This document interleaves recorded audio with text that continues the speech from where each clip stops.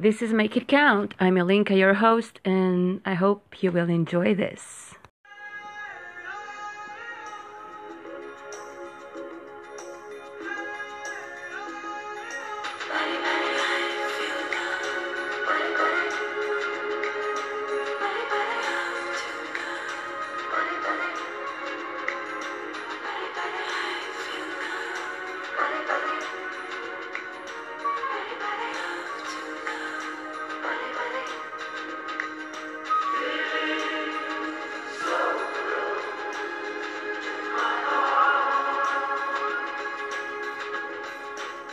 Barman dans le shaker, d'abord de l'élégance, un trait de Sacré-Cœur et de doigts de douaneau, une Piaf, quelques moineaux et Joséphine Baker.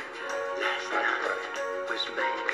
Mettez 3 notes de jazz dans un quartier latin, un menu sur l'ardoise, au fond d'un bar tabac et la résine d'un bar, sur un jeune poète. We're here. Oh, babe, just take my frozen hand and hear me say, don't let me turn to sand and blow away through this crowded desert. Harry.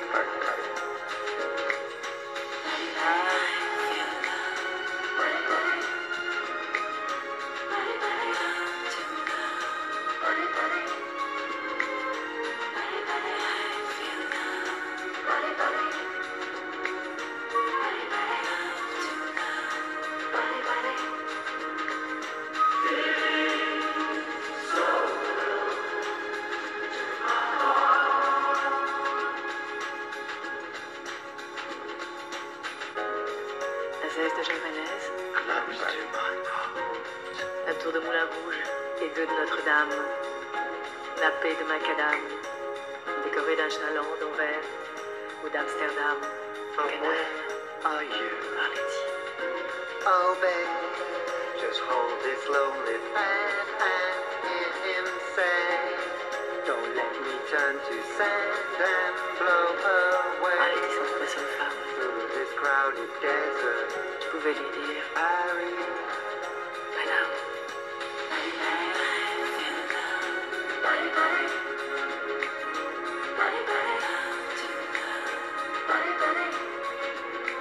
mettez 3 notes de jazz dans un quartier latin, un menu sur l'ardoise, au fond d'un bar tabac et la résine tabac sur un genou qu'on croise.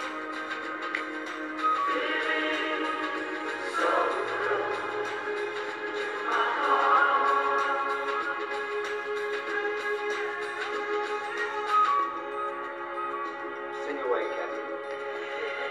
Sing away. Paris. Paris. Non, I can't. We will never part. These feelings. Se pourrait pour finir de poussière de métro, mais n'en prenez pas trop. Paris. Paris. Paris. Paris perdrait son âme. Se poudrait pour finir de poussière de métro, mais n'en prenez pas trop. Paris. Paris perdrait son âme. Paris perdrait son âme.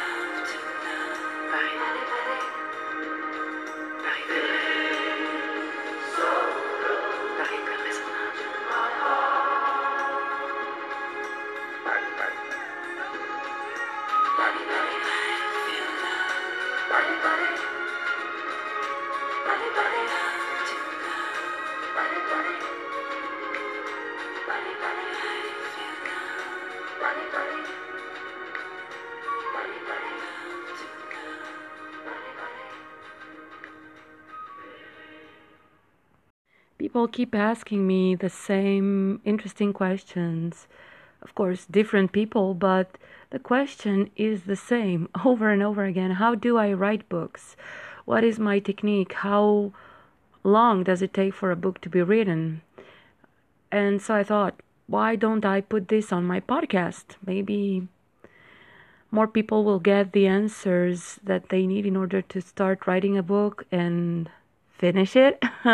That's the key word, finish the book. I support and endorse anyone who wants to write a book, because I think that's very important to help each other, to keep reading, to keep informing ourselves, and to leave something behind for others to be able to read and, well, know how it was like to be alive in 2019. So, yeah, let's talk about books. So, first of all, my first book came to life in 2008. It was a period of time where I was struggling to find my way.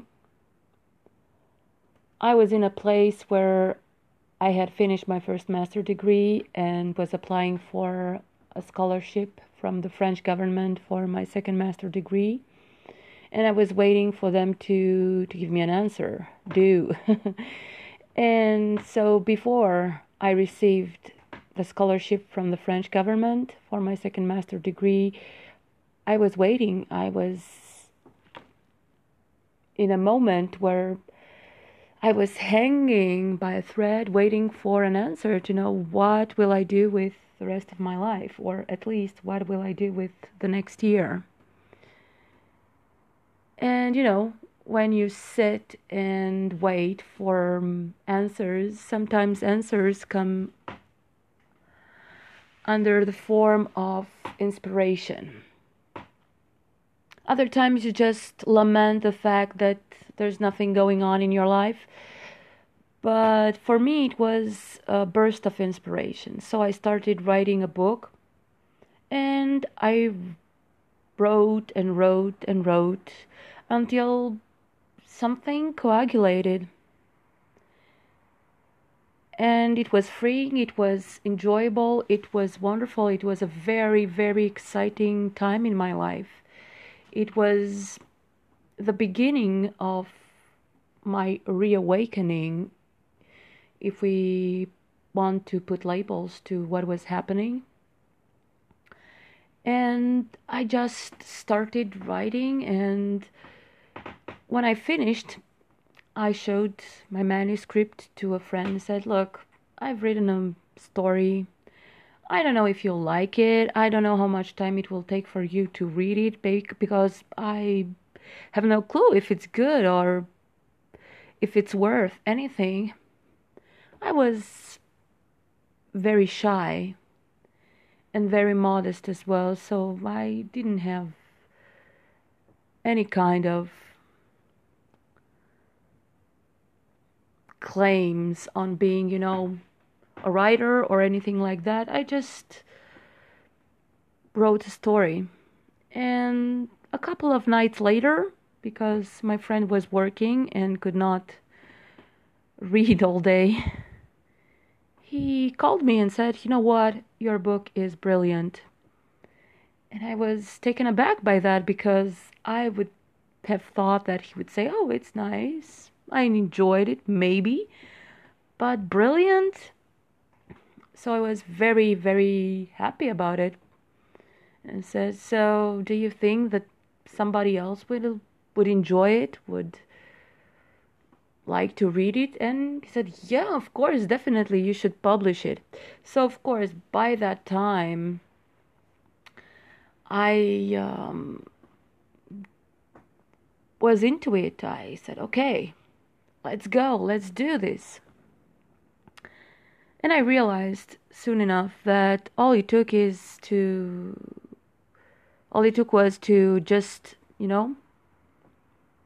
self-publish, find a place where you can put your words out, and it doesn't have to be fancy, it doesn't have to be an acclaimed publishing house, it doesn't have to be something that will self-promote through magical techniques of PR and so on. So I said, for me it's good enough. It's good enough. I want to get this book out. So I went for all the practical steps that I had to go through. Find a way to obtain ISBN codes for the book. And I got a list from the authority in France that would eventually give me the ISBNs and allow me to make it more official from the National French Library.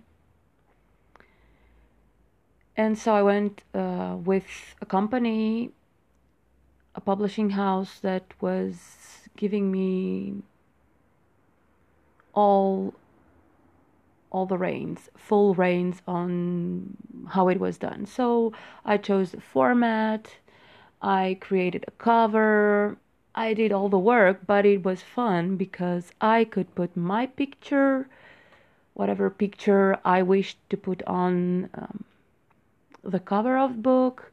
I could name my book however I wanted. I could make the decisions about the format. It was a very, very exciting time, as I said. It was a small book that had small chapters that could be read anywhere, at any time.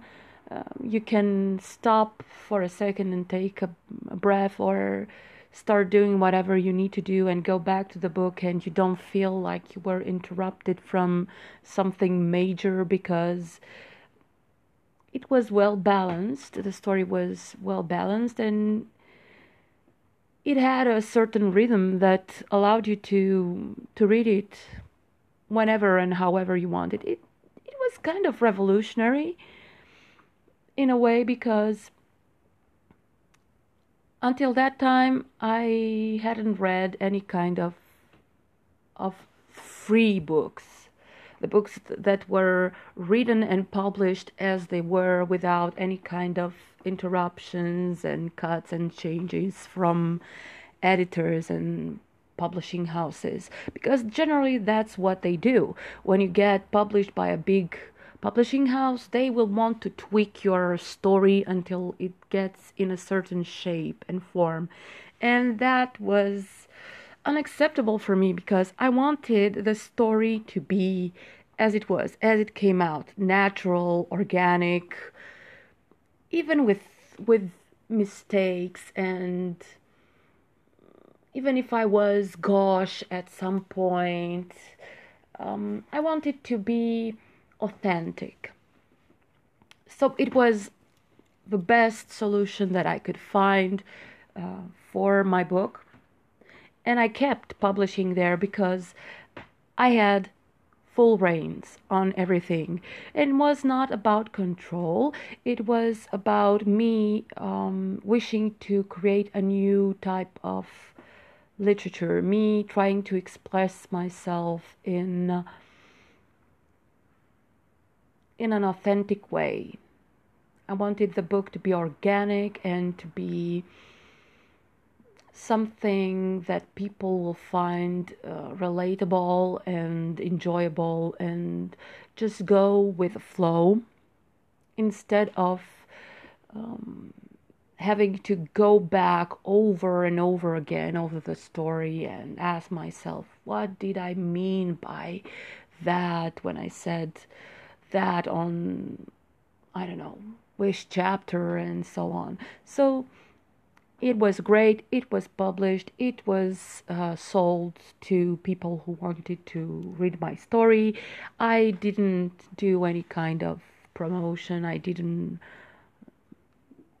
run after people to lobby my book or anything. It was there. It is still there. It can still be bought. It can still be read. And each story has its time, and that was how I marked that period. I was here, I did that, it was great. Moving on.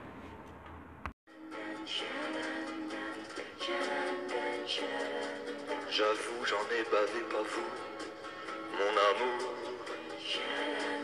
avant d'avoir eu vent de vous, mon amour. Ne vous déplaise en dansant la javanaise. Nous aimions le temps d'une chanson. À votre avis, qu'avons-nous vu de l'amour? De vous à moi, vous m'avez eu, mon amour. Ne vous déplaise en dansant la javanaise. Nous aimions le temps d'une chanson. Hélas, avril en vain ne vous à l'amour. J'avais envie de voir en vous cet amour.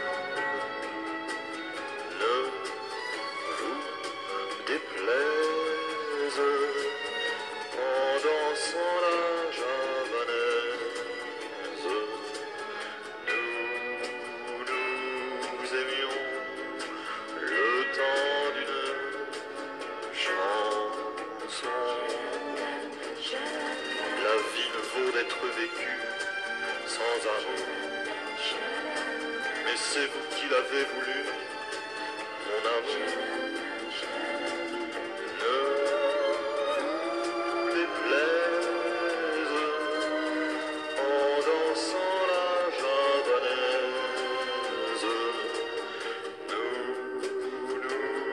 Nous aimions le temps d'une chanson.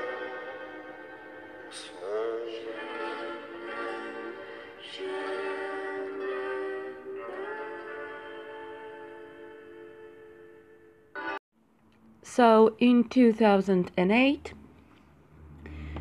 in spring, right about this time, I wrote and published, mind you, because it took, 2 months to write it, to make the corrections, to find the cover and everything and publish it. So around 2 months. In 2 months, I just dropped the mic. And this is how my life running late, this is the title of my book,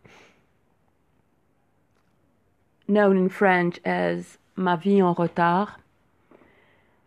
That book was born. A star was born. So it was incredible. I was so happy. Of course, I wouldn't lie to you. At that time, I was just out of college, of my master's degree. I was trying to find my way. It was hard to find a job that was suitable to my education, because it's not easy to find a good job that is suited to your education when your education level is so high. Generally, you get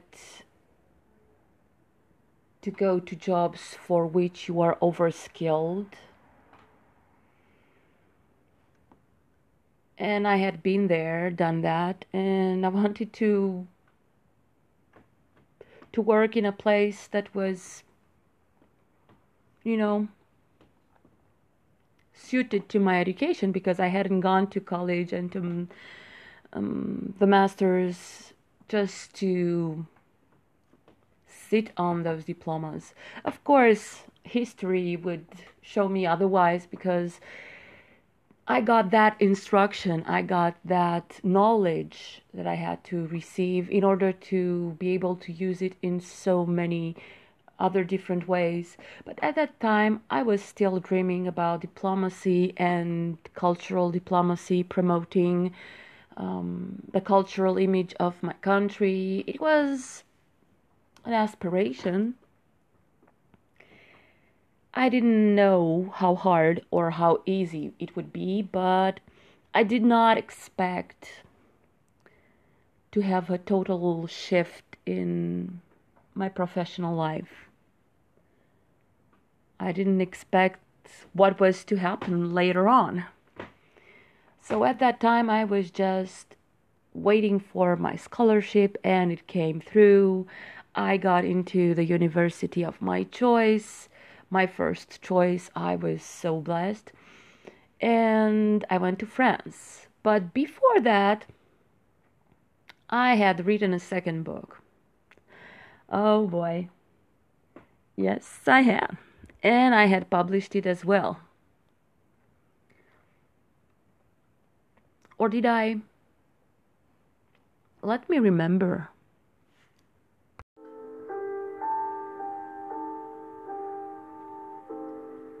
Voilà combien de jours, voilà combien de nuits, voilà combien de temps que tu es reparti. Tu m'as dit cette fois, c'est le dernier voyage pour nos cœurs déchirés, c'est le dernier naufrage. Au printemps, tu verras, je serai de retour. Le printemps, c'est joli pour se parler d'amour. Nous irons voir ensemble les jardins refleuris et déambulerons dans les rues de Paris. Dis, quand reviendras-tu dire? Au moins le sais-tu que tout le temps qui passe ne se rattrape guère, que tout le temps perdu ne se rattrape plus. Le printemps s'est enfui depuis longtemps déjà, craquent les feuilles mortes, brûlent les feux de bois. À voir Paris si beau dans cette fin d'automne, soudain je m'alanguis, je rêve, je frissonne, je tangue, je chavire, et comme la rengaine, je vais, je viens, je vire, je tourne, je me traîne, ton image me hante, je te parle tout bas, et j'ai le mal d'amour, et j'ai le mal de toi.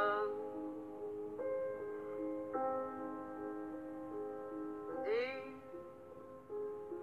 quand reviendras-tu? Dis, au moins le sais-tu que tout le temps qui passe ne se rattrape guère, que tout le temps perdu ne se rattrape plus. J'ai beau t'aimer encore, j'ai beau t'aimer toujours, j'ai beau n'aimer que toi, j'ai beau t'aimer d'amour. Si tu ne comprends pas qu'il te faut revenir, je ferai de nous de mes plus beaux souvenirs. Je reprendrai ma route, le monde et mes merveilles, j'irai me réchauffer un autre soleil. Je ne suis pas de celles qui meurent de chagrin, je n'ai pas la vertu des femmes de marin.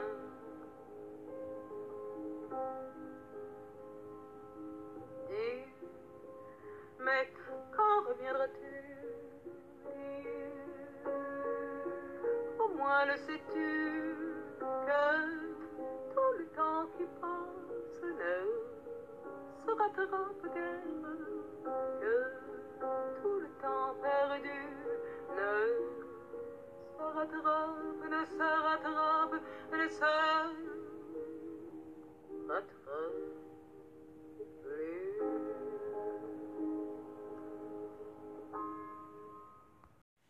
Now, I think that I waited until September, around about September, to publish my second book. And it was called Simple Love. Aimer tout simplement. And it was just as fluid, just as beautiful as the first one. Even more so because it was deeper.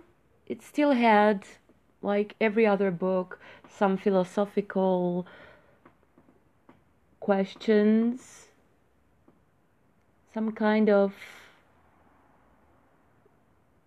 romanticized meditation on life, relationships, love, friendships, family and friends. Yeah, it was another story that came to me just like that. You gotta have the talent, you gotta have the inspiration, and you gotta have the education for that. I know it sounds very flower power as I say it right now, because it feels like that. But I have spent years perfecting my French language since I was 3 years old. It was my mother tongue by default because that's the language that I used to learn how to write and to read. The first language that I used for intellectual purposes. And I've spent years reading French literature, from the oldest books to the newest. I was imbibed with French culture. I was imbibed with the knowledge that this old continent had something special in regards to culture, to arts, to history. There's something very, very special and unique about this continent.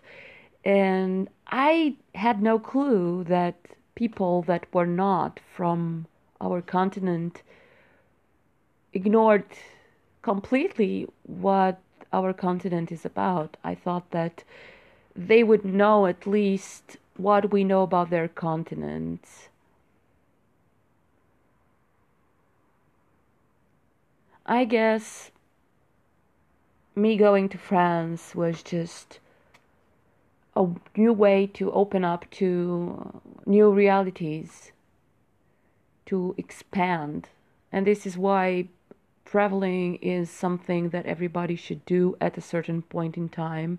It doesn't matter if you start young or you just retire and start visiting, because no matter at what age, at what time in your life you start traveling, it's never too late.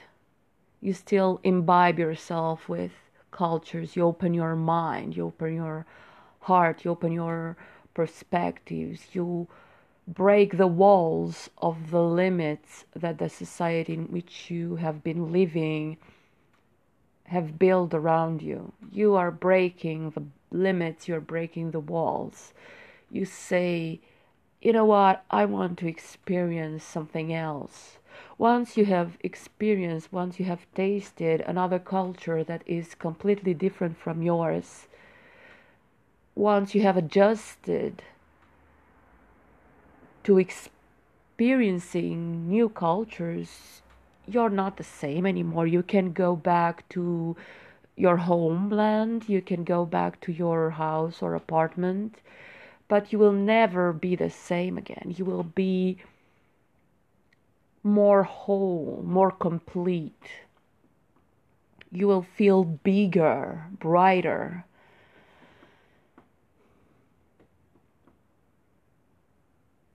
You will feel more of a superhero and less like an ordinary person, because you would have imbibed yourself with so much more human experiences.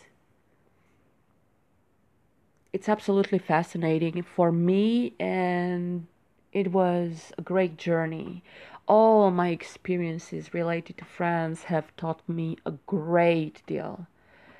And France was, the logic, organic next step. And of course, other countries that I have visited have just added up to the magic of opening up to new cultures, new ways of thinking. You cannot approach people who have been brought up in another society and have an impact on them if you don't speak their language, if you don't address them with the knowledge of who they are and of the knowledge of their culture and what they are all about. you can go and say, hi, I'm George, and he will say, hi, I'm Francois, and hi, I'm Mateo, and hi, I'm Juan. But if you know their culture and their society better, if you have been there already and you have tasted all the flavors in the house, you have deeper exchanges, and you can tell your story in a way that they can understand it and that they can relate to. So it's very important to do this traveling and getting out of your little box wherever you are, if you still can, if you don't have a major disability, or if you don't have anything that can stop you health-wise, or if you don't have people depending on you in a way or another, because there are some bumps in the road that I could understand. Of course, everybody could understand that we cannot always do whatever we want at the moment that we want it. But you can keep this idea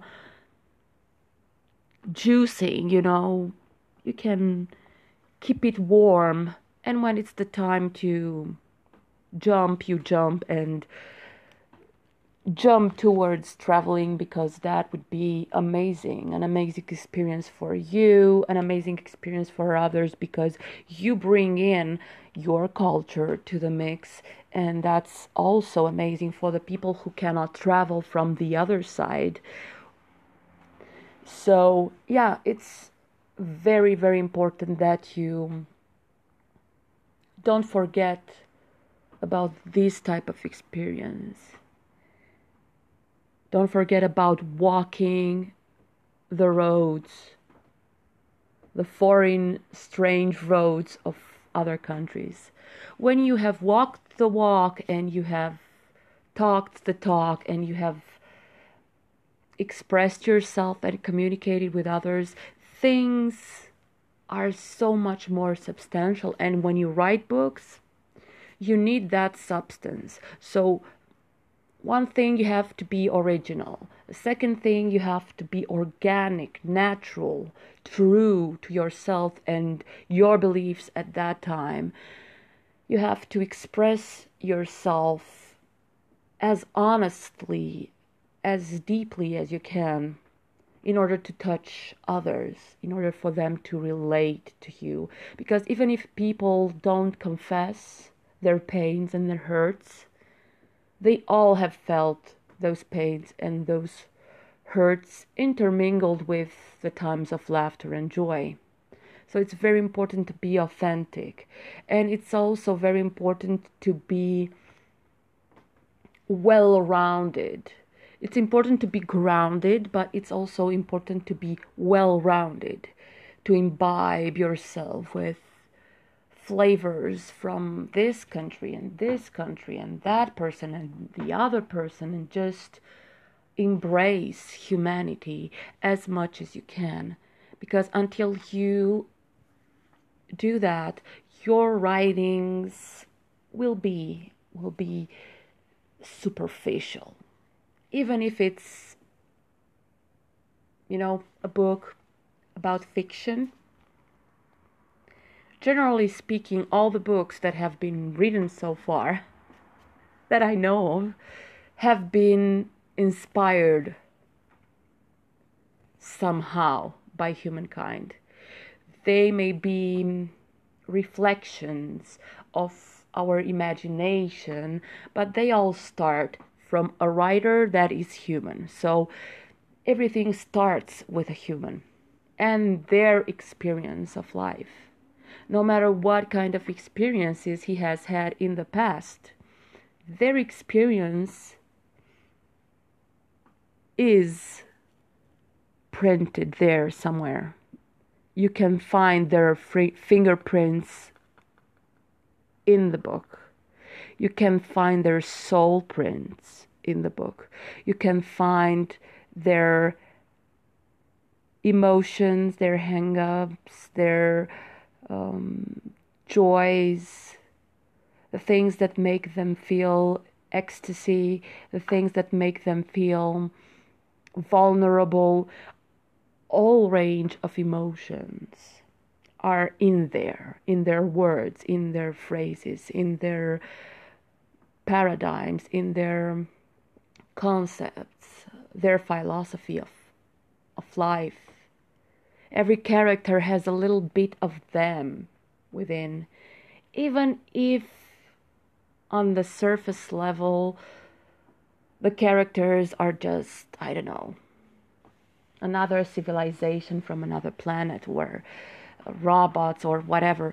They still have something humane inside because they were created by a human and they were inspired by humans. So no matter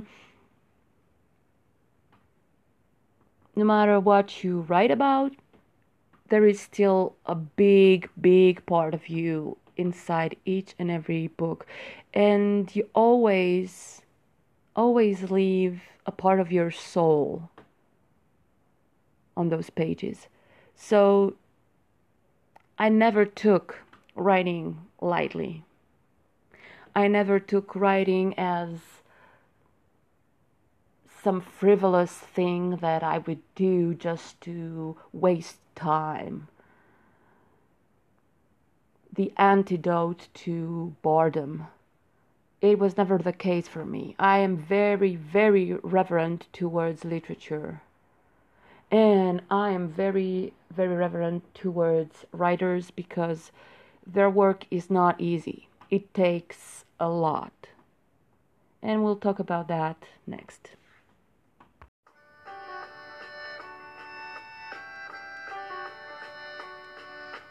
Les matins se suivent, se ressemblent.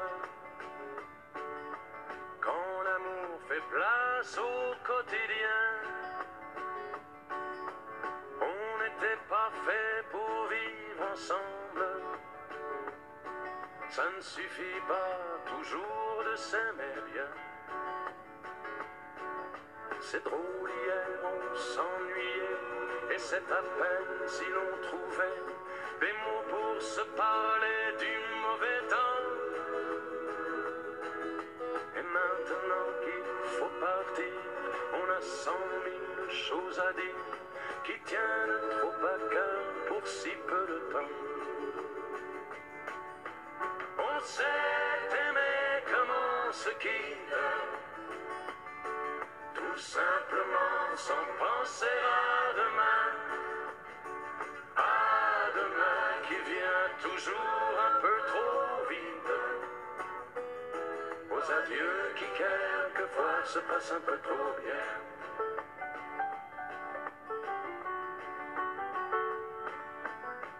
On fait ce qu'il faut, on tient nos rôles.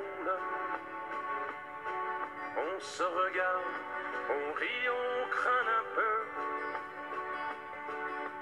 On a toujours oublié quelque chose. C'est pas facile de se dire adieu. Et l'on sait trop bien que tôt ou tard, demain peut-être ou même ce soir, on va se dire que tout n'est pas perdu. De ce roman inachevé, on va se faire un conte de fées, mais on a passé l'âge, on n'y croirait plus. On s'est aimé comme on se quitte, tout simplement sans penser à demain. À demain qui vient toujours un peu trop vite.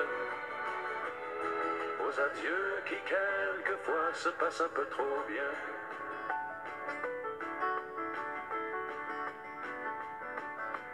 Roméo, Juliette et tous les autres,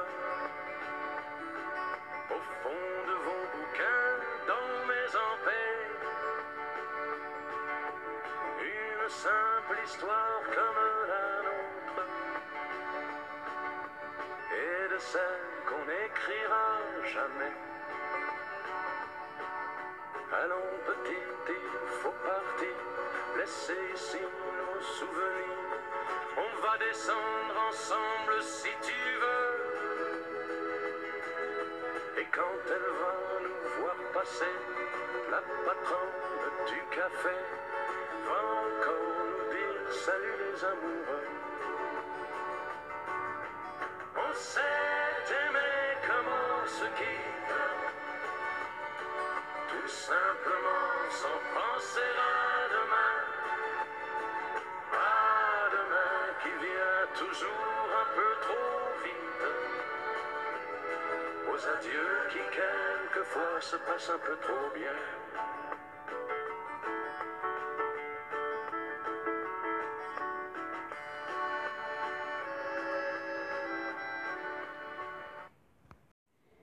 You know, writing a book takes a lot of passion. Not a passion for a certain person, mind you, because that could happen. You can write a book because you are so in love that you are desperate to reach out and grab that person's attention. Hey, it happened to me. My third book was all about that. And it was more of, the nostalgia of having a major crush when I was 17, and until I discovered the answers to my questions, there was a book.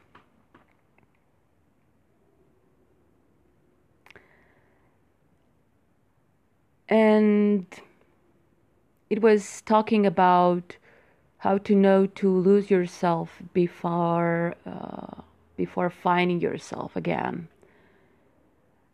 It was called Savoir se perdre avant de se retrouver. So basically, yes, to know how to lose yourself before finding yourself again. It was a major experience in writing it. It was a continuous surprise and the beginning of manifesting through writing.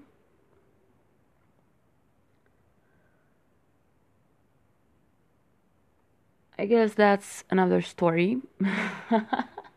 Maybe I'll tell you sometime how the story ended. But yeah, I wrote a book because I had fond memories about a boy, and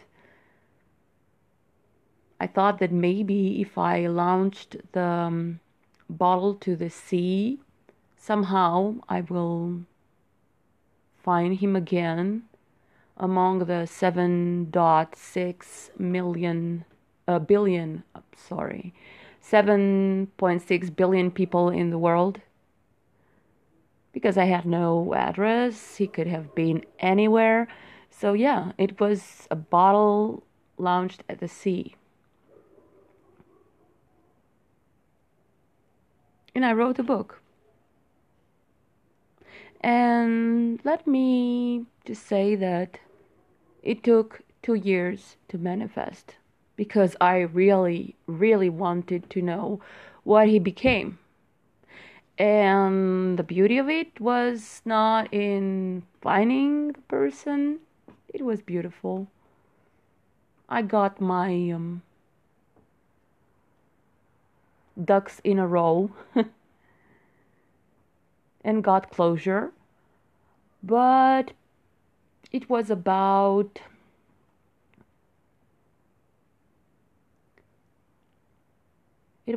knowing that I can manifest something by writing, being passionate enough to write a story, to write a book about a love story. And what was funny is that not only that I have found him, but also that parts of what I had imagined about him, about his life, were true. So I was shocked and surprised and ecstatic to learn something new about myself in the process. So now I was not only a writer, but I was a manifesting writer, the one that would put all the love, all the passion, all the knowledge, all the heart and soul into the process. And what do you know?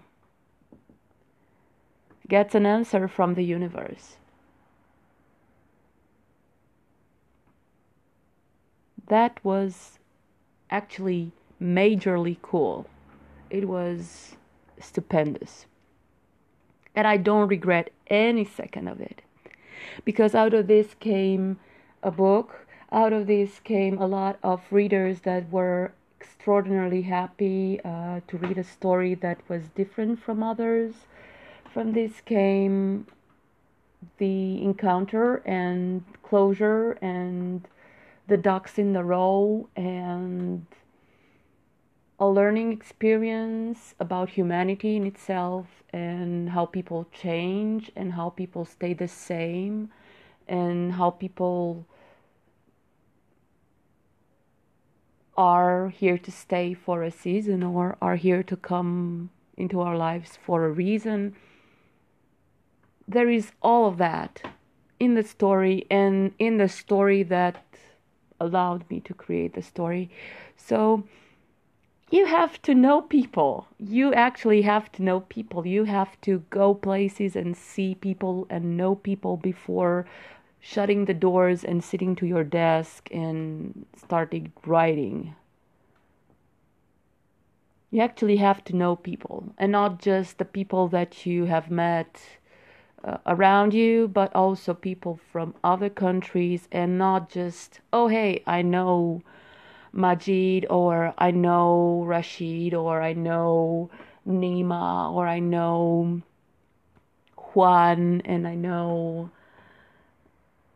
Gaetano, and I know Francois. It's about really sitting at the table with those people, really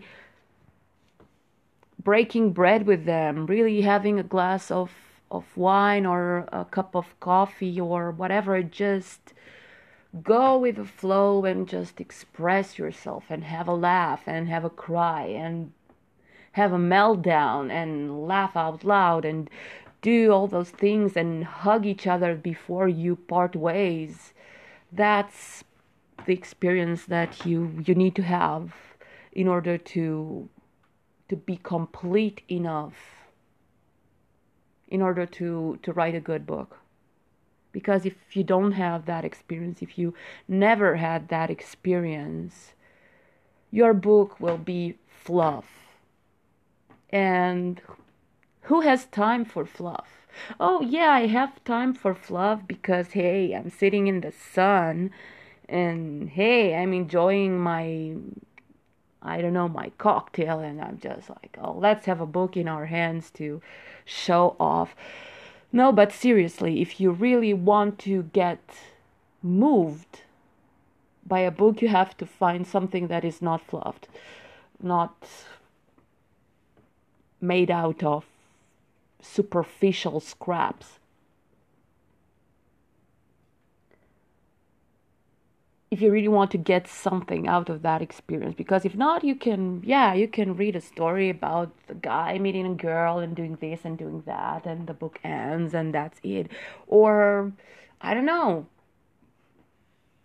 anything else. I'm all about human feelings. I'm all about expressing the emotions, all for digging inside and pulling those emotions to the surface, because by pushing them to the surface, they will see the light, and people will recognize themselves in those emotions, and they will say, "Hi, look at that. I feel that too." And now I feel more liberated to express myself and communicate better with others. Because if that person wrote it in a book, and if that person said it out loud on stage and in front of the cameras and on the radio, that means that I can do the same in front of my family and friends. So get inspired to inspire others, to create some kind of release of what they were hiding within. And that's what I did. I just poured my soul into the book and went for it. And it went with the next book to the book fair in Paris. It was sold like that. Of course, the people who took my books in didn't believe that my books will sell because nobody knew me. And I said, no matter, I'm giving you a few books, and if you sell them, it's okay. If you don't sell them, that's okay, whatever. They had sold all the books. In the first day, or in the first 2 days, the fair didn't end. And the books were sold. Now that's it. What can you do? People are people. I'm not holding a grudge, but I was proud and happy, very content that some other people were called to put their hands on my books and say, yeah, let me have a look. Oh, wow. This story is kind of interesting. Oh, let's take a look. I'm going to buy the book. And yeah, they were sold like warm bread out of the oven. So that's what happens. You gotta have faith. You gotta have faith. You gotta have faith. So yeah. Amazing times. I had amazing experience with amazing people and with amazing books and literature. So, yeah, that's what happens when you do it for the right reasons.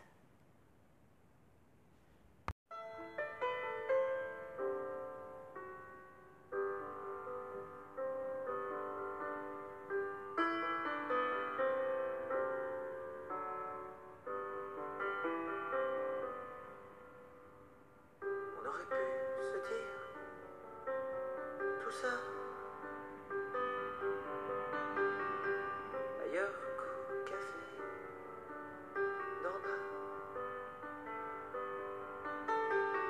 que t'allais peut-être partir, peut-être même pas revenir.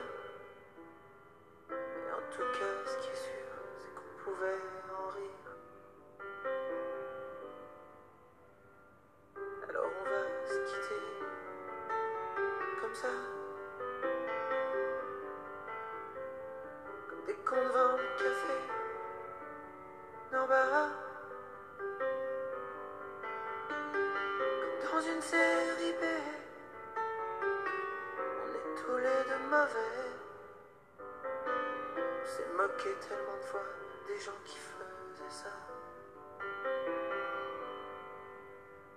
Mais je trouve pas de refrain à notre histoire. Tous les mots qui me viennent sont dérisoires. Je sais bien que je l'ai trop dit, mais je te le dis quand même.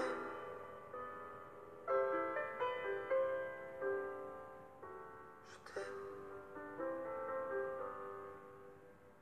Je voulais quand même te dire merci. Tout le mal qu'on s'est pas dit. Certains rigolent déjà. Je m'en fous, je les aimais pas. On avait l'air trop bien, y'en a qui supportent pas. Mais je trouve pas de refrain à notre histoire. les mots qui me viennent sont dérisoires. Je sais bien que je te l'ai trop dit, je te le dis quand même.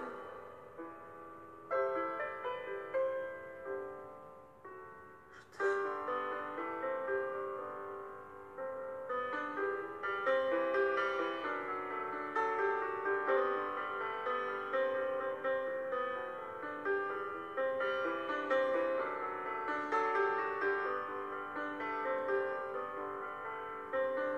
Je sais bien que je l'ai trop dit, je le dis quand même.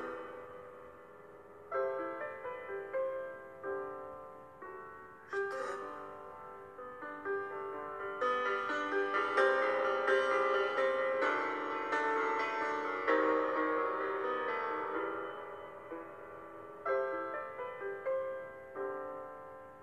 Je t'aime.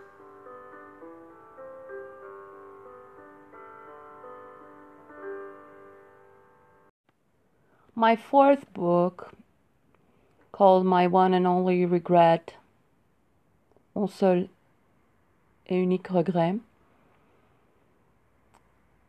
took a little more time, and I wrote and wrote and wrote and wrote until one day I found a phrase.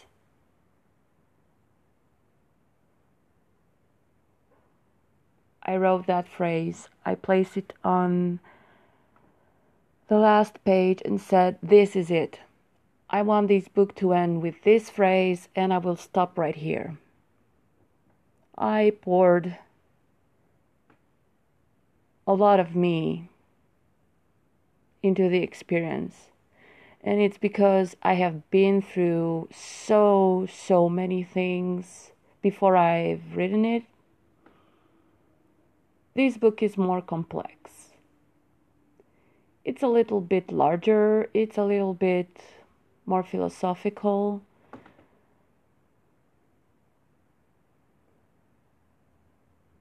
It makes you take in all the experience of a lifetime. A mature, deep experience of a lifetime. And I guess I was able to write that book because I'm an old soul. I have been through that experience, maybe, or similar experiences over and over again through lifetimes. I truly believe in reincarnation, and I think that this book has revealed again something new about me. I think that writing books also teaches you things that you didn't acknowledge about yourself. So I have always said, I have always had this motto, no regrets. And by going through a lot of things, I realized that we have at least one regret. So if you have only one regret, that's cool. If you have more regrets, then you haven't really lived your life as you should have. So basically, if you have regrets, it's either because you haven't lived your life to the fullest, or you haven't made peace with yourself that some things were not meant for you to experience in this lifetime. Either way, something went wrong and you have to own it. When you arrive to owning your shift, when you own your changes, the waves, the ins and outs of your life, and you come to be at peace with everything, you don't have regrets anymore. You find some kind of inner peace that allows you to close your eyes and take your last breath without feeling like you have missed on something major.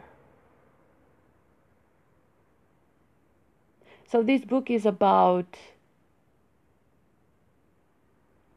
one true love that was meant to be discreet, silenced, felt deeply, but also released. Sometimes when you love someone, you have to set them free. And that's all that I'm going to tell you about this story, because, hey, there are other podcasts to do and there are many more stories to be told.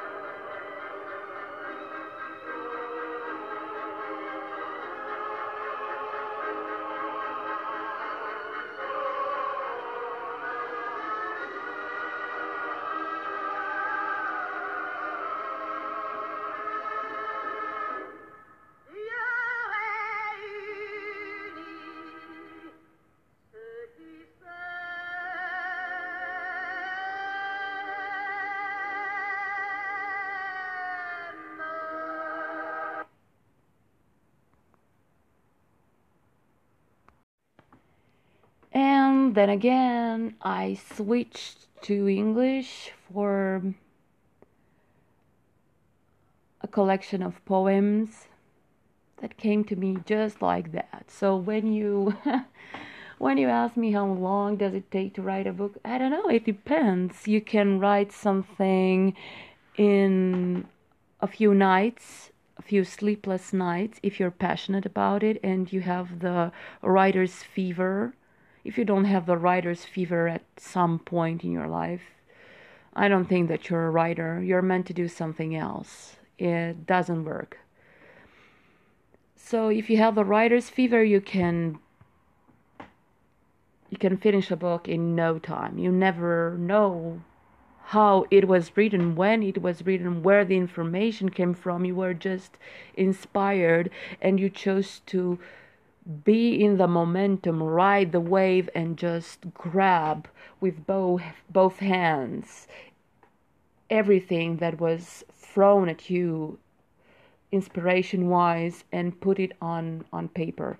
And when something like that happens, it's like a summer storm when it rains on you from everywhere, and you just have to grab the inspiration and get soaked to the bone and pour it on the paper. And then afterwards, beautiful, magical things grow out of it. It's like nature blooming all over your pages. And don't ask yourself, what happened? It just is. This is how it works. This is how it's done. So if you are spending inordinate amounts of time researching and pushing papers around and forcing yourself to spend at least 1 hour in front of a blank page, I mean, it's not me. Really, it's not me. I sometimes just do some mundane thing and all of a sudden, boom, inspiration. And if you take that inspiration, you can write 40 pages, 40 word pages in one day, in one sitting. But for me, that's how it's done. It's the only way to do things. To get inspired, to get triggered by all those buzzings and go with it. Go with it and write until you can't sit down anymore. And then you'll figure out what you will do with the raw material. But if you don't put them on paper ASAP, the story will just, you'll draw a blank. It will vanish. Boom. It's here and now it's not. And if you don't do that, God knows how many days you will spend trying to regain some sort of composure in order to focus and to get something, to squeeze a little bit of the intense passion, the intense inspiration that hit you a few days ago, but you didn't take because you are too absorbed in something else. So yeah, in order to write a book and to make it come to the light as fast as humanly possible, you have to give yourself the time and the space to be inspired and to use everything that you got. If you don't use it as soon as your inspiration comes, I swear, it can take days, it can take months until you get something else, something new. I think that's a lesson in gratitude. So when you get inspired, you say, thank you, God, I'm going to write. You go write, you pour on the paper and pour and pour and pour until you're drained. And you forget about drinking, you forget about eating, you forget about smoking, you forget about going to the toilet, you forget about the fact that your legs are numb from sitting down, you forget about phone calls and people and everything. You are totally connected to your pages and your story. It's like a very long meditation. And once you get there, it's amazing. You're in the zone. And this is what happens with artists. When they are in the zone, God forbid that you disturb them, because if you disturb them, you will feel the wrath of the artist. It doesn't matter if it's a painter or a musician or a writer or a sculptor or any other art. If you stop them from doing what they have to do, using the inspiration, the divine inspiration to create, they will bite your head off. And that's true for me as well. You cannot interrupt me when I'm writing. You cannot, because if you do, rah.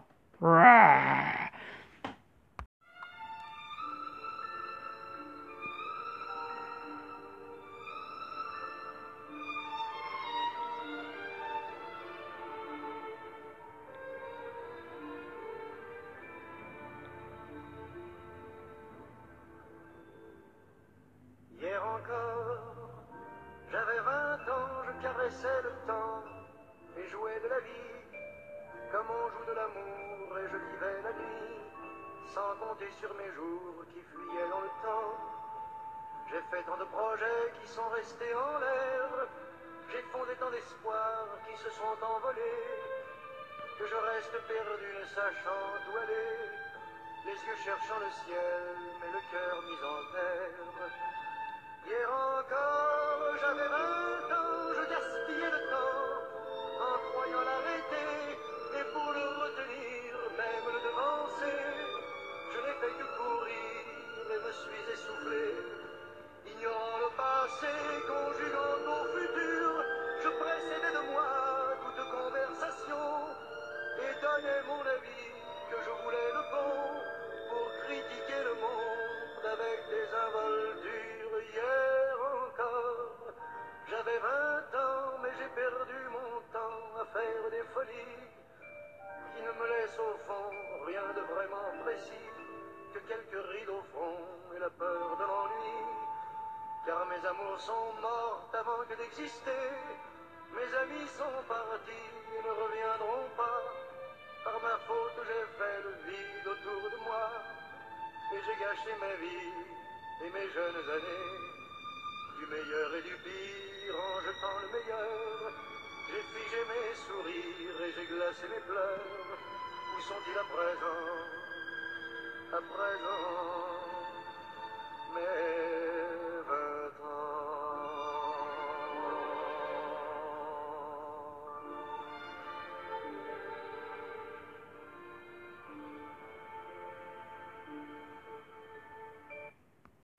So my book of poems is called Gratefully Disoriented. It has a special name like every single other book. It's a little bit kooky. Why not? I mean, it depends on the state of mind. I don't know how it is.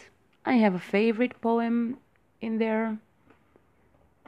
The rest I don't even remember. I just wrote them. I found them amazing and published them. And so, Amazon, here I come. Yeah, one of the places where I have published the books was on Amazon. Why not? Kindle edition. It was liberating because I discovered that I could write in another language other than French. Of course, I could write in Romanian as well. I have translated a couple of books in Romanian, but my language of choice when it came to writing books, writing literature was French, because I was so imbibed with French literature, and I've learned about writing and about creating beautiful stories in French. So it came naturally. It was what was supposed to happen. But then again, I thought, yeah, people were asking me "Oh, you write books. I want to read them." And I said, "Yeah, and they're in French." They were taken aback. "Oh, I don't know French." So, what should we do? Spend time translating the books? Or create new books? You know, it takes more time to translate a book than to write the book itself. It takes a lot of work, and most of the people who do translations don't catch the essence. So one of my books was translated by somebody else, and the other was translated by yours truly because I could not take, the transformation of the book. It was too much. And it didn't convey the essence. What I meant to convey was not there anymore.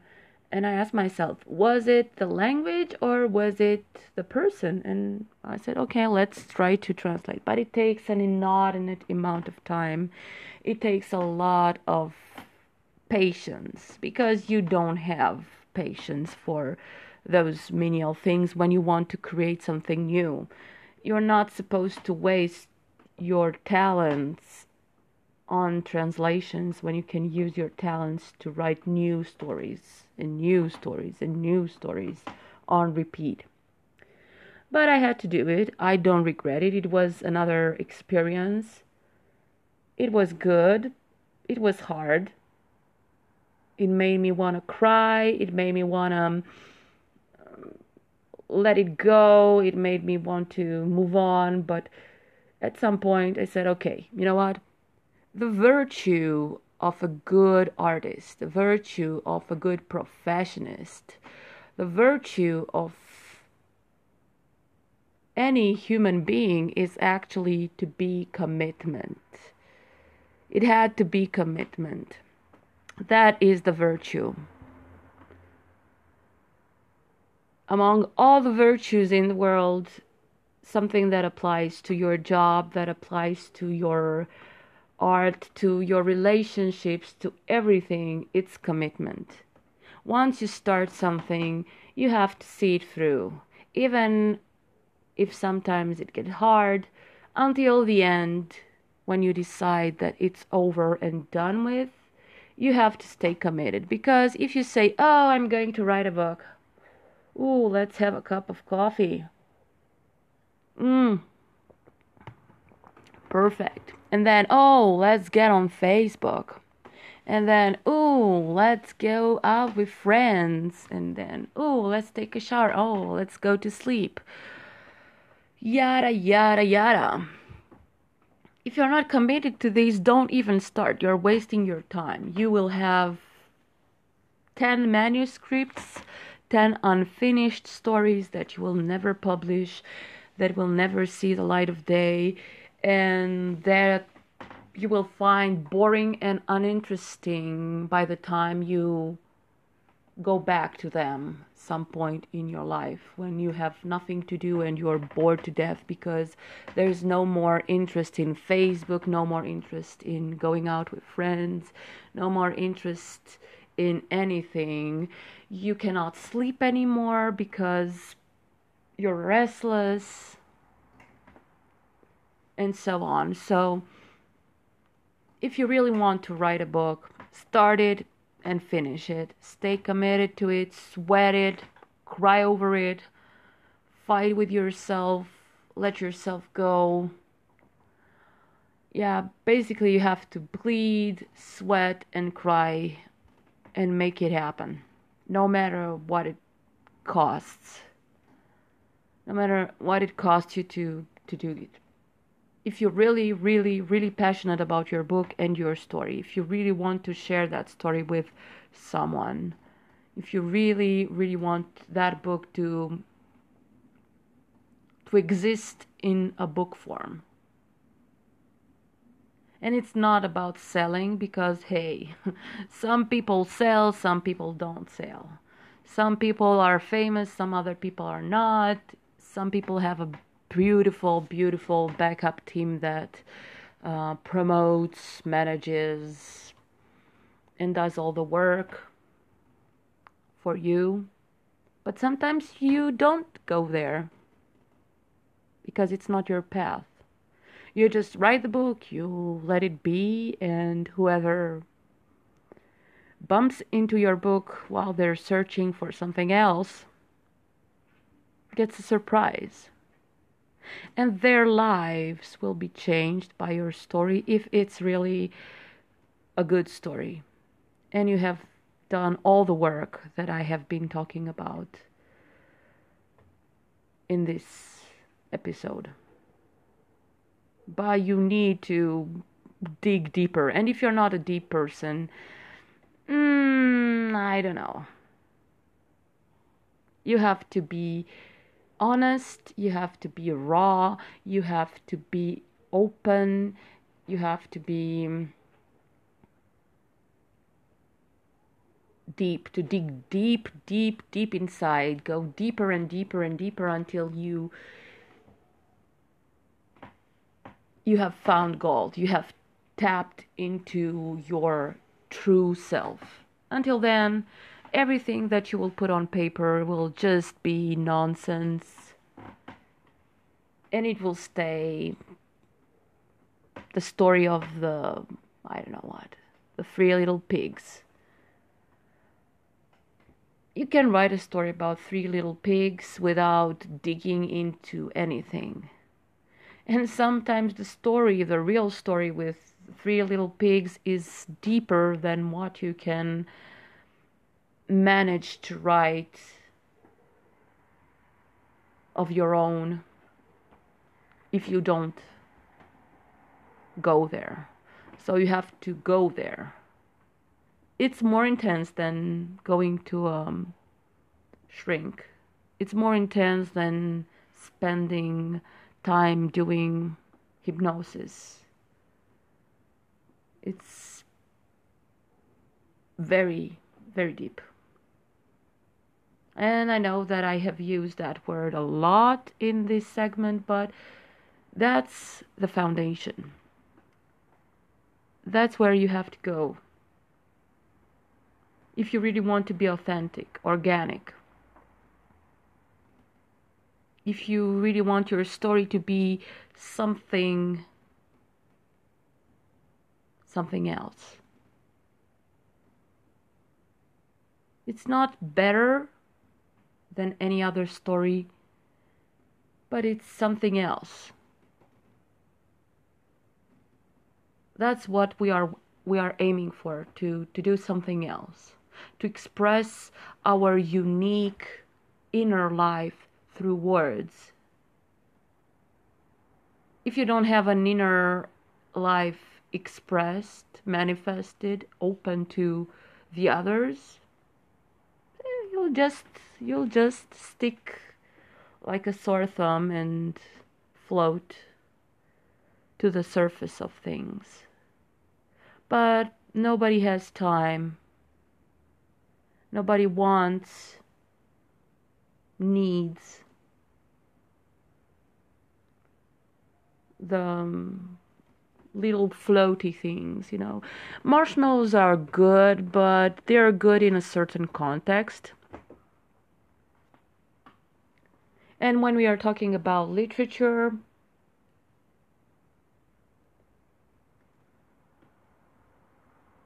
you cannot do marshmallows without the cocoa, Marshmallows are just a part of it, but the deep taste, the deep flavor that you're really looking for is the cocoa, no matter how much you like marshmallows. If you don't have a cocoa, the marshmallows are just things that are sticking to your teeth, that are too sweet and are not really relevant without the cocoa for your taste buds. They just aren't relevant to your taste buds in that capacity. So you need to pair them with a cocoa. And so the deep aroma, the deep perfume, the deep taste of yumminess is all in the cocoa.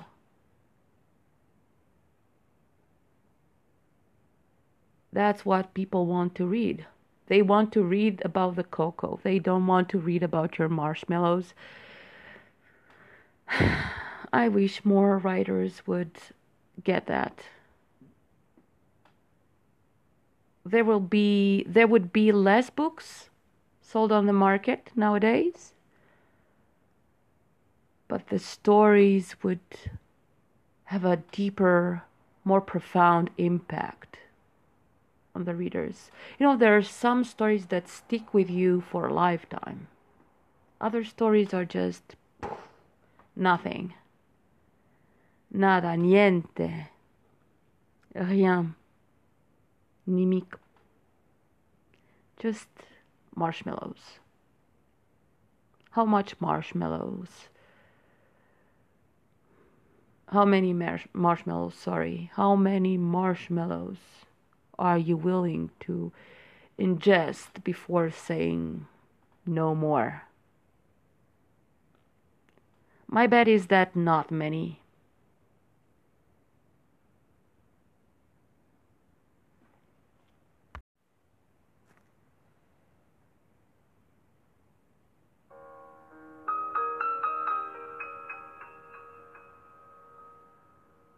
Ne me quitte pas, il faut oublier tout, peut s'oublier qui s'enfuit déjà.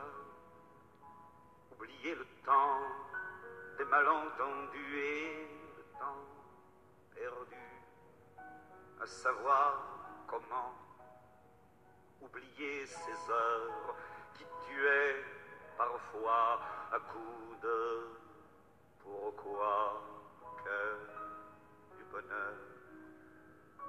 Ne me quitte pas, ne me quitte pas, ne me quitte pas, ne me quitte pas. Moi, je t'offrirai des perles de pluie venues de pays où il ne pleut pas.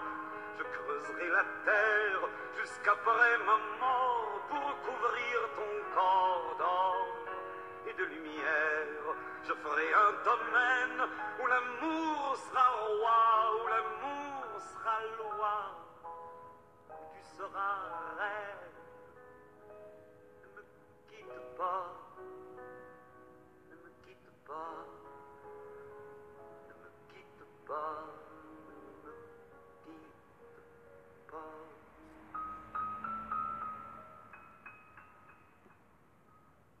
Ne me quitte pas, je t'inventerai des mots insensés que tu comprendras. Je te parlerai de ces amants-là qui ont vu deux fois leur cœur s'embraser. Je te raconterai l'histoire de ce roi mort, de n'avoir pas pu te rencontrer.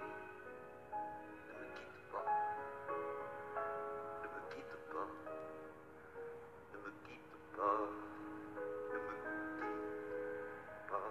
On a vu souvent rejaillir le feu de l'ancien volcan qu'on croyait trop vieux. Il est, paraît-il, des terres brûlées, donnant plus de blé qu'un meilleur avril. Et qu'on vient le soir pour qu'un ciel flamboie, le rouge et le noir ne s'épousent-ils pas? Ne me quitte pas, ne me quitte pas, ne me quitte pas, ne me quitte pas.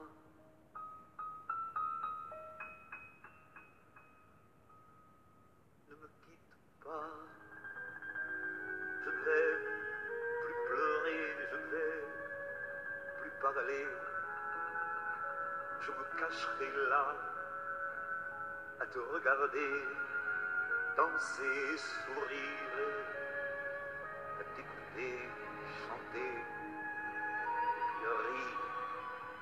Laisse-moi devenir l'ombre de ton ombre, l'ombre de ta main, l'ombre de ton chien, mais ne me quitte pas, ne me quitte pas,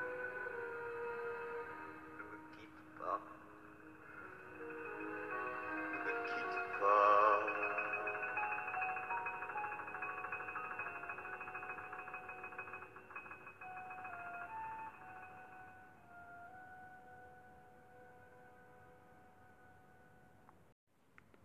You know, I've been sitting on this little wooden chair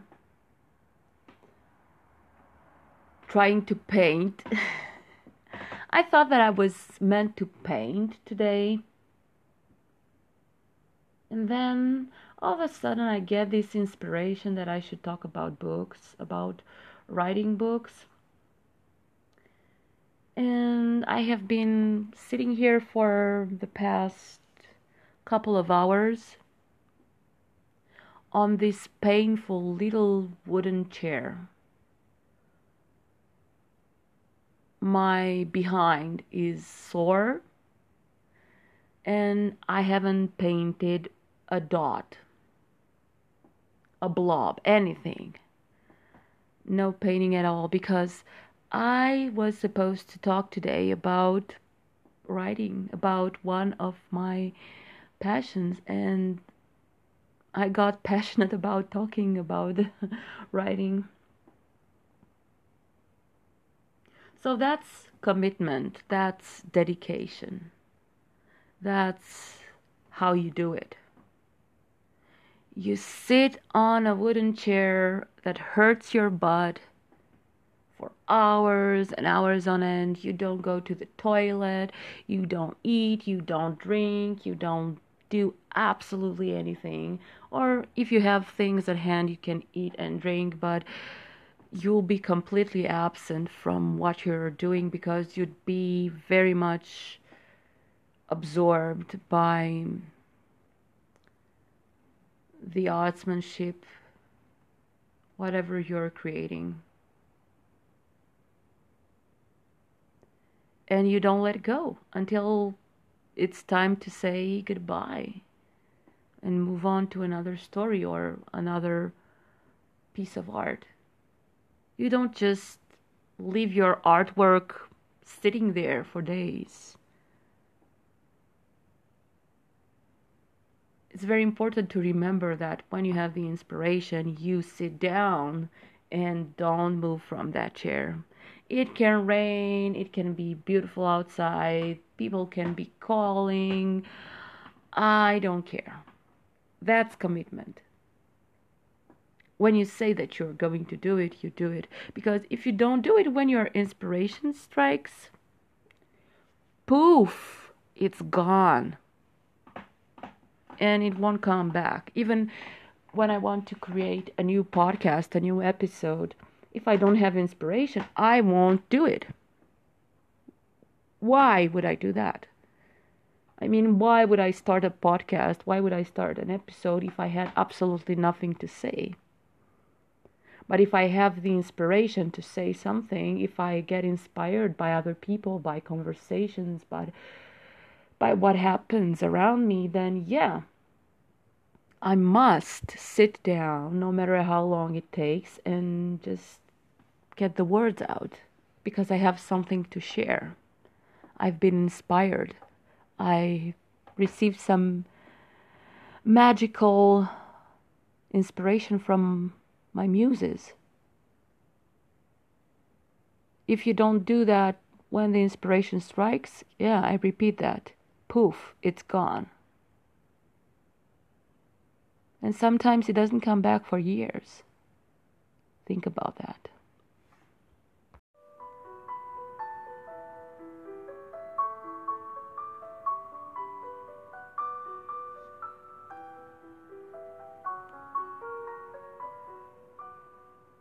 À m'asseoir sur un banc, 5 minutes avec toi, et regarder les gens tant qu'il y en a. Te parler du bon temps qui est mort ou qui reviendra, en serrant dans ma main tes petits doigts. Puis donner à bouffer à des pigeons idiots, leur filer des coups de pied pour de faux, et entendre ton rire qui lézarde les murs, qui sait surtout guérir mes blessures. Te raconter un peu comment j'étais minot, les bons becs fabuleux, compliqué chez le marchand, 45 et Minto, caramel à 1 franc, et les Mistral gagnants. À marcher sous la pluie, 5 minutes avec toi, et regarder la vie tant qu'il y en a. Te raconter la terre en te bouffant des yeux, te parler de ta mère un petit peu, et sauter dans les flaques pour la faire râler, bousiller nos godasses et se marrer, et entendre ton rire comme on entend la mer s'arrêter, repartir en arrière. Te raconter surtout les carambars d'antan et les cocoboères, et les vrais hauts doudous qui nous coupaient les lèvres et nous niquaient les dents, et les Mistral gagnants.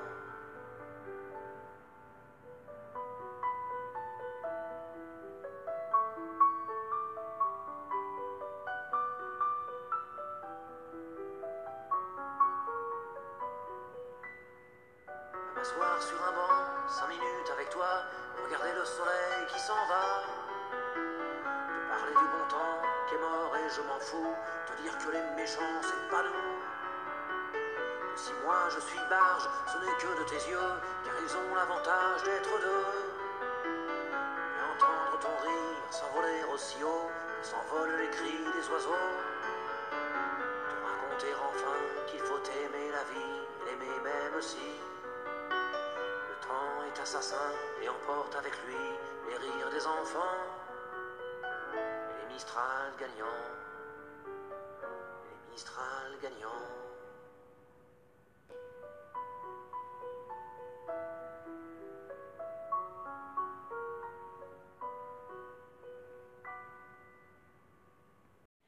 So, how does this work, guys? Well, I don't know.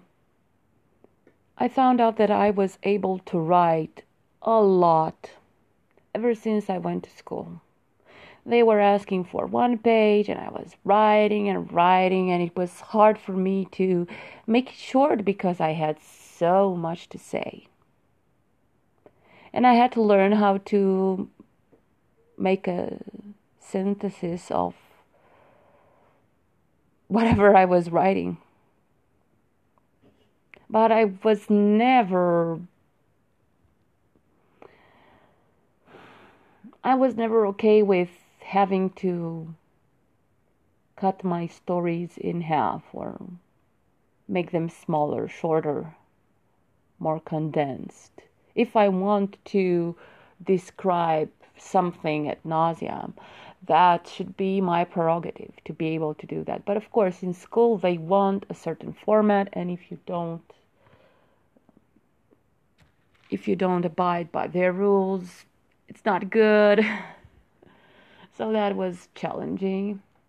And I learned how to write a lot when I had to write for my diploma, for my master diploma, and for my other master diploma. I had to write pages and pages and pages. Wow, it was huge. Like, I really had a humongous amount of pages that I had to write. I didn't know what I was going to put inside, but I knew that I had to write like 100 pages of material by the end of that period of time. It was very short. In less than 6 months, I had to write 100 pages of something that I didn't know yet. I had no clue what I was going to write about. And I had no clue where I was going to get that information and how many references could I find. Because you had to do at least 2 or 3 footnotes on each page in order to be relevant, to be correct, to be precise, to be, well, academic. So, writing academic books or papers It's something completely different from writing literature, but it's a rigorous system that teaches you to commit. There's no way out.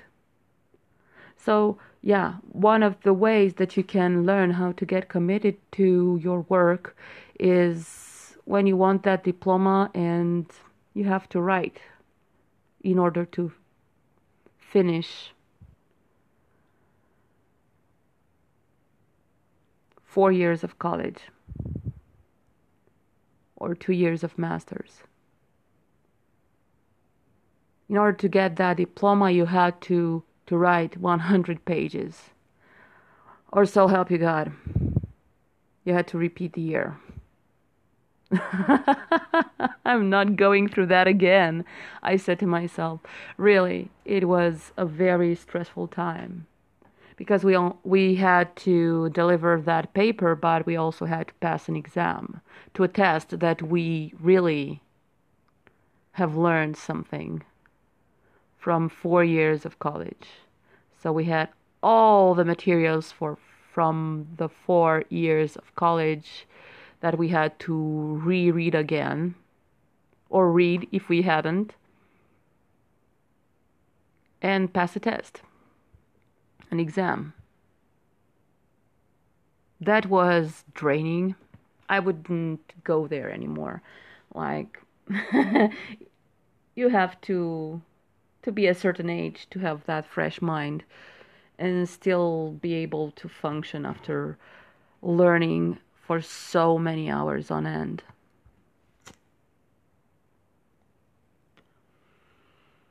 So if you don't do it in time, it's hard to get there. That's for sure. There are colleges that are softer on you. They have other techniques, other methods. You earn your brownie points by doing regular work, and in the end you're done and over with. But the Romanian system is a very rigorous one, or at least it was when I was a student. The French one as well. Oh wow, they are tight. Very, very tight. You don't get away. And they say everybody can go to college in France, but not everybody can get out of college. That means that you can go, everybody can go, it's free. You only pay the tax of subscription, but not everybody can finish because the load of work is intense and their requirements are even more intense. So don't be fooled by the people who say, oh, okay, so you went to college, so yeah, you have a master's degree or 2 master's degrees or a PhD. Wow, I'm not impressed. Oh, you should be impressed. You should definitely be impressed because that was hard intellectual work.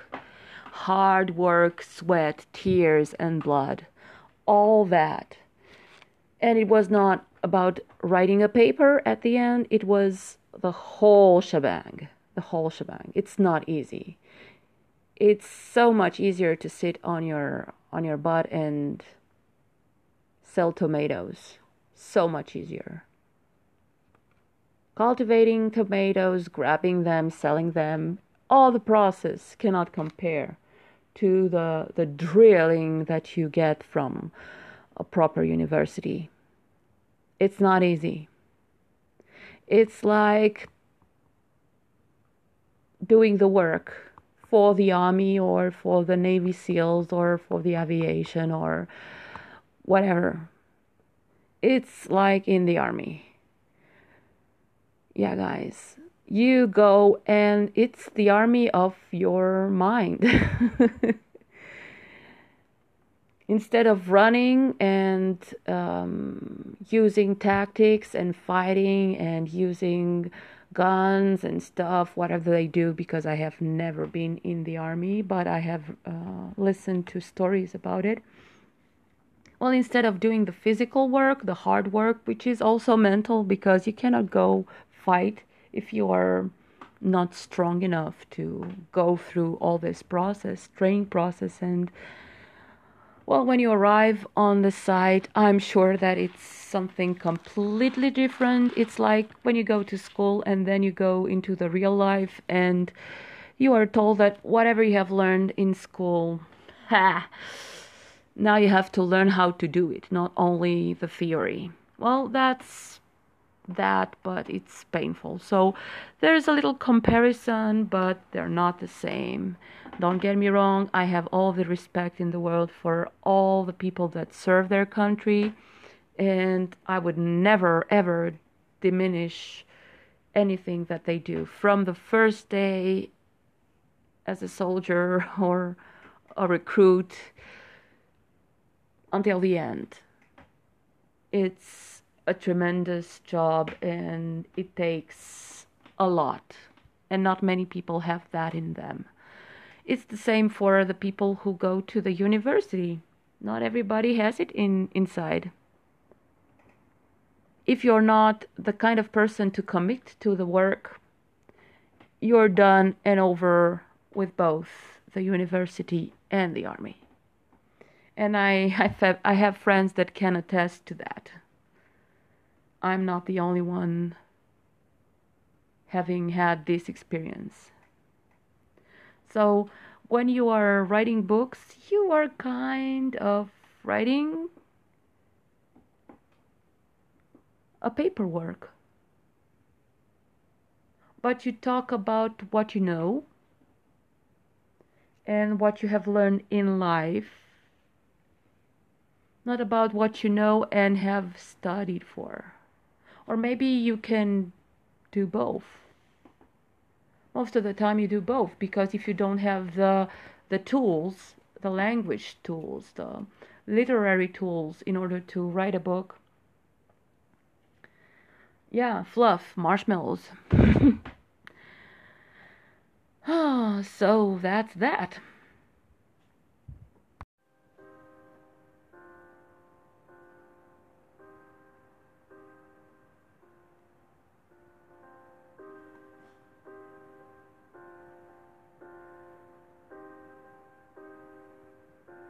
Pourquoi les gens qui s'aiment sont-ils toujours un peu les mêmes?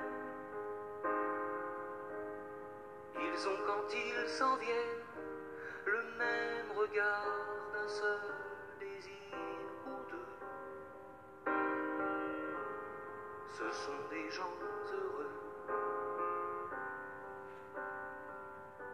Pourquoi les gens qui s'aiment sont-ils toujours un peu les mêmes? Quand ils ont leurs problèmes, bah y a rien à dire, y a rien à faire pour eux. Ce sont des gens qui s'aiment.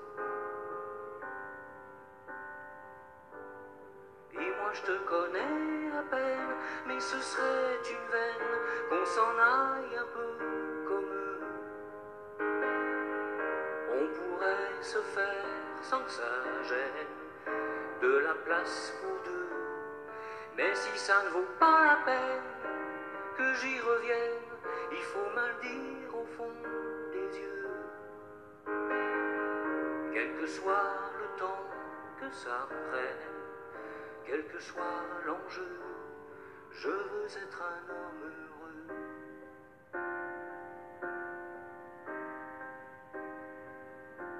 Pourquoi les gens qui s'aiment sont-ils toujours un peu rebelles? Ils ont un monde à eux que rien n'oblige à ressembler à ceux qu'on nous donne en modèle. Pourquoi les gens qui s'aiment sont-ils toujours un peu cruels? Quand ils vous parlent d'eux, il y a quelque chose qui vous éloigne un peu.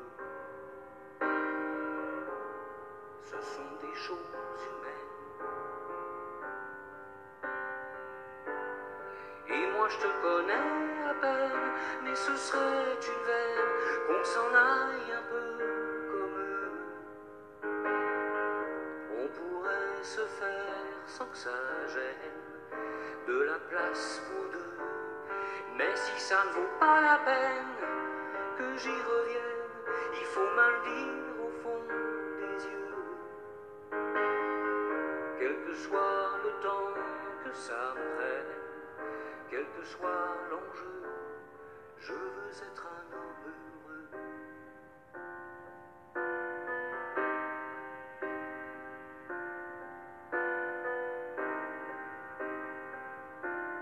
Je veux être un homme heureux.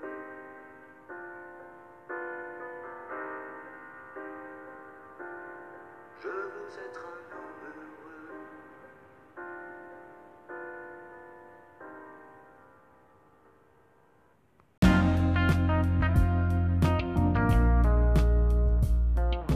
That was Make It Count, folks. This is Ilinka, your host. Thank you for listening to this episode. I hope that helped. And if you enjoyed it, and usually enjoy Make It Count, thank you for supporting and for donating on Facebook and on my webpage. Until next time, ta-da, get inspired!